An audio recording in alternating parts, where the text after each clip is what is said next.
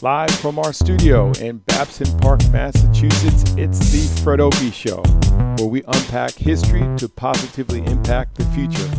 I am Fred Opie, your host. Thanks for joining us live or listening to the podcast. This is part one of a three-part series based on the course Food in the African American Canon and a related book project. The course and book discuss places where food has been made, sold, and eaten in African American literature. The books selected in the course and in the larger book project provide historical context to talk about food traditions, the food industry, and food as identity and power within various contexts and regional differences over time. In part one, I talked to a chef hired to cater a prepared menu for our first class meeting based on historic recipes related in the assigned reading for the course. I decided to share this content as a way of giving listeners an insight into the courses I teach and how I teach them. This is a course I taught online about 5 or 6 different times. I will be offering courses soon on my website at fredopie.com, and this is a way of giving people a sense of what it's like to have me as a professor in an online course with recorded content. I hope you will enjoy and come back and listen to part 2 and 3. So tell me, what caught your eye the most when you first saw this? You mentioned to me before we started rolling that you've done some of this before, you've just never really seen the dates of things. So how does that hit you as a chef? I think the hardest thing was trying to interpret, and I run into this with even just trying to interpret my grandparents' recipes, they don't measure anything. So there's no measurements, there's no set temperatures on ovens, which is generally tough to figure out. It's kind of a guessing game of sorts, but that's kind of the fun of cooking too. So it was nice to take some of the older recipes and see what we can do to transform them or make them a little more modern. For example, you mentioned to me one of the recipes said put your oven on moderate heat. Yes. So what the heck does that mean? I mean, I didn't actually know, so I just assumed 350 because that's a universal kitchen heat. Uh-huh. Almost anything that you have to bake or cook is at a 350 degree oven, okay. Depending on if it's desserts or not. And also, how do you go about taking an individual recipe, 1917 or one of the recipes, how do you go about taking an individual recipe that I would make at my house, which I've done a lot of these, and then blow it up to make it big enough so the 17 students or so will be here will have enough food?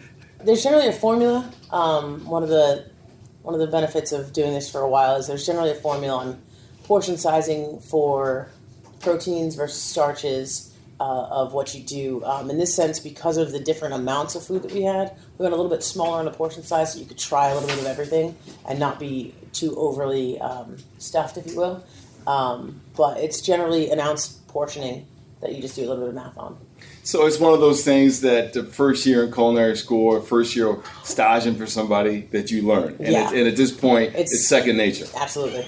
So when I look at it and I freak out, I go, how are they going to make this? Yeah, it's pretty standard. No problem. It's pretty standard across the board. Generally a 4-ounce protein, a 3-ounce starch, 3-ounce veg. Do you remember any particular thing when you looked at the recipe, for example, an expression that you literally had to stop and look up, what does this mean? Because I know I find that feeling sometimes when I'm looking at things. I definitely had to look into what the sweet potato pone was. I didn't have any clue what that was. And then... And wait a minute, Chef. Pone. Pone. Pone. like pour. Pone.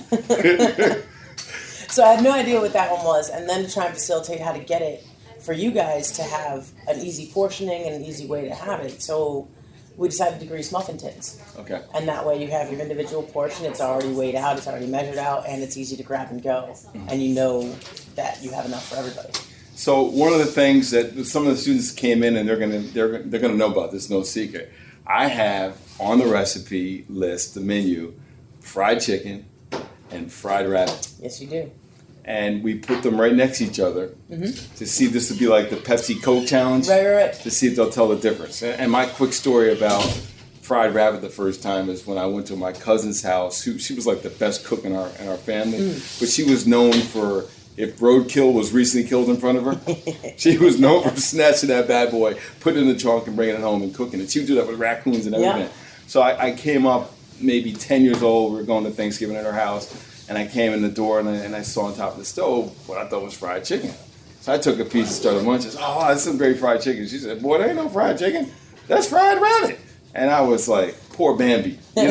So have you done that before, fried rabbit before? I haven't done fried rabbit, but I've worked with rabbit before. Rabbit rillettes are really good. It's almost like a duck confit with rabbit. And then you take it and you whip it with butter, I believe. And then it's like a pate of sorts for an opening course. Now, I got to ask you this, because one of our books is set in Florida. The Eyes Are Watching Guide by Zora Hurston. Have you ever done gator? I've not. It's on my list of things I want. So on your bucket list? Gator and snake are both on my list. It's gator and snake. That I want to do. I have worked with shark or a form of shark, and that was on my list of things. But so this right now probably the most exotic so far, the rabbit, or you've done other things more exotic? Jeez, I'm sure I have. I mean, octopus and things like that are a little more exotic, like sea urchin and stuff. Like sea creatures, I think have. Especially the ones that stay lower down, like the monkfish and everything, they're the ugliest fish that you'll ever see, and that's why they live below. They don't have to be pretty, they don't have to hide, anything. So I think more seafood-based are the more exotic things that I've worked with, but I definitely, I'm always up for a challenge. Yeah. The food is in the back. It's there for you. You can help yourself. I warn you. Get something to eat before I start talking about food, because you would be tortured if you don't start eating and it's all there for you. Let's take a walk back, Absolutely. Chef, and maybe students will come show you what we have here so you get a chance to see. Now, the dessert is out. And some people, life begins with dessert. So you can eat it in whatever order you want. We have red velvet cake. And again, if you do have Instagram, I hope that you'll take pictures and share it. Make some of the other students that didn't sign up jealous for the class. So we have red velvet cake, which in the African-American culture, but I think Southern culture in general. It's a big Southern thing. Yeah. Absolutely. Yeah, and I'm not really sure where it comes from, to be honest with you. Honestly, I think red velvet cake being Southern is a thing that was created after TVs and after Food Networks and such. I think it's definitely Food Network. Right, but I mean, I think but it kind of took off. Started becoming. Okay. I think it's one of those things that became. Yes, that is Southern. Okay. Key lime pie is one of the pies I think that the staff does extremely well. So I really didn't need to give you guys a recipe, for that one. So I think that's going to be great.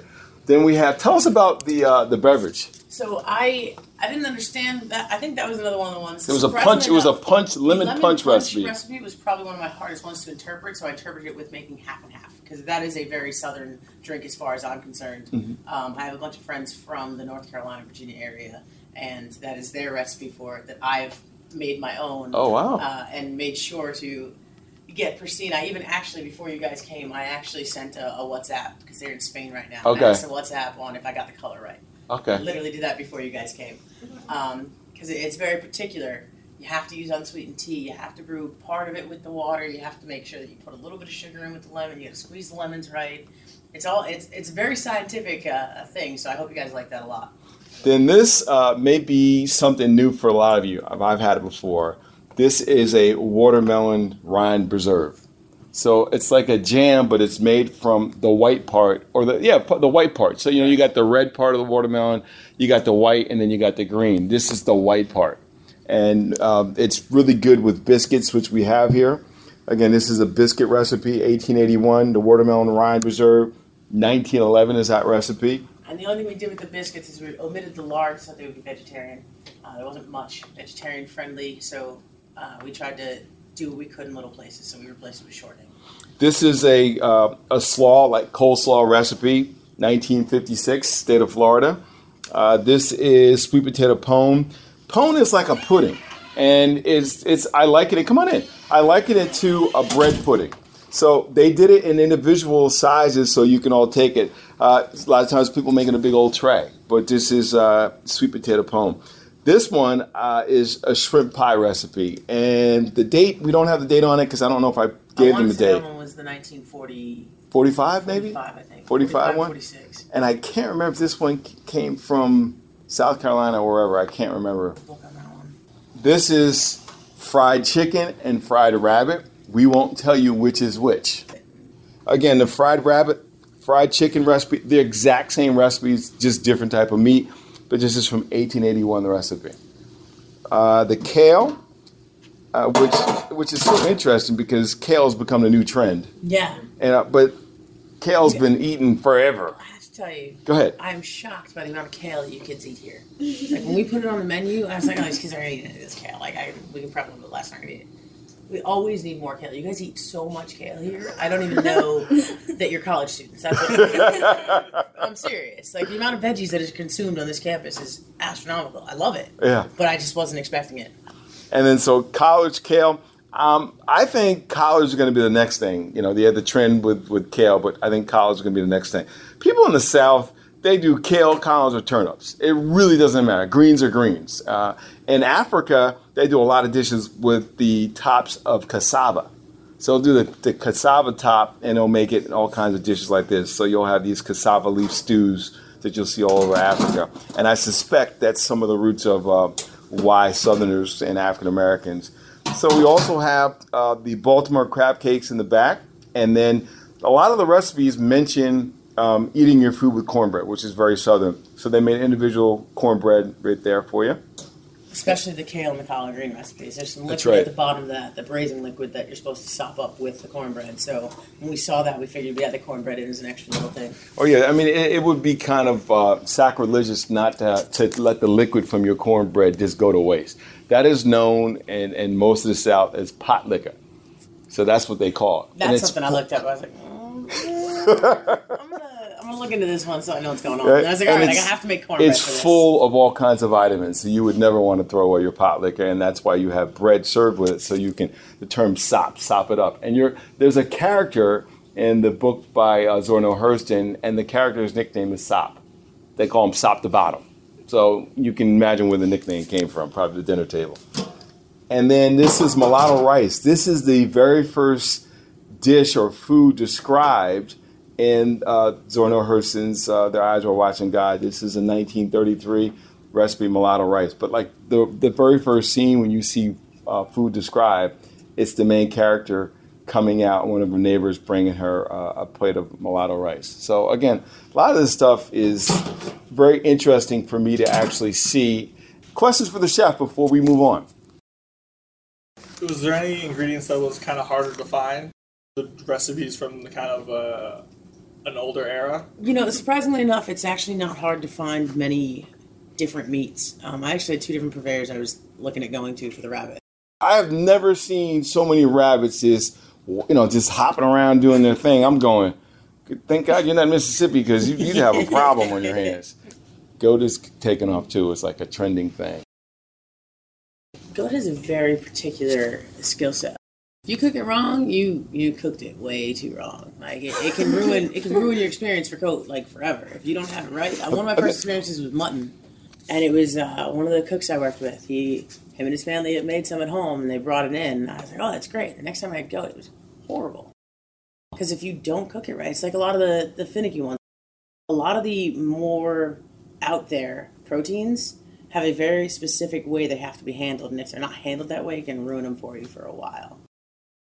And staff, and it was so like I was, oh my God, I like goat. I didn't expect to like goat, and then the next time I had it, I was like, all right, I don't like all goat. I like that goat. Got it.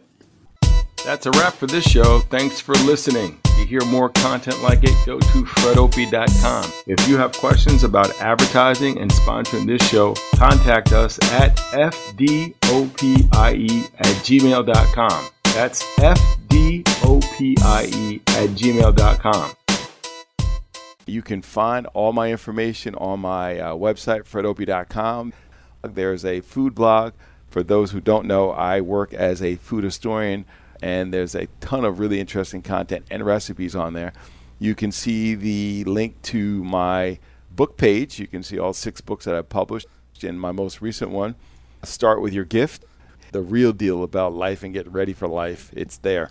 If you are planning an event and you're looking for a guest speaker, let me know if you're interested in having me come to speak.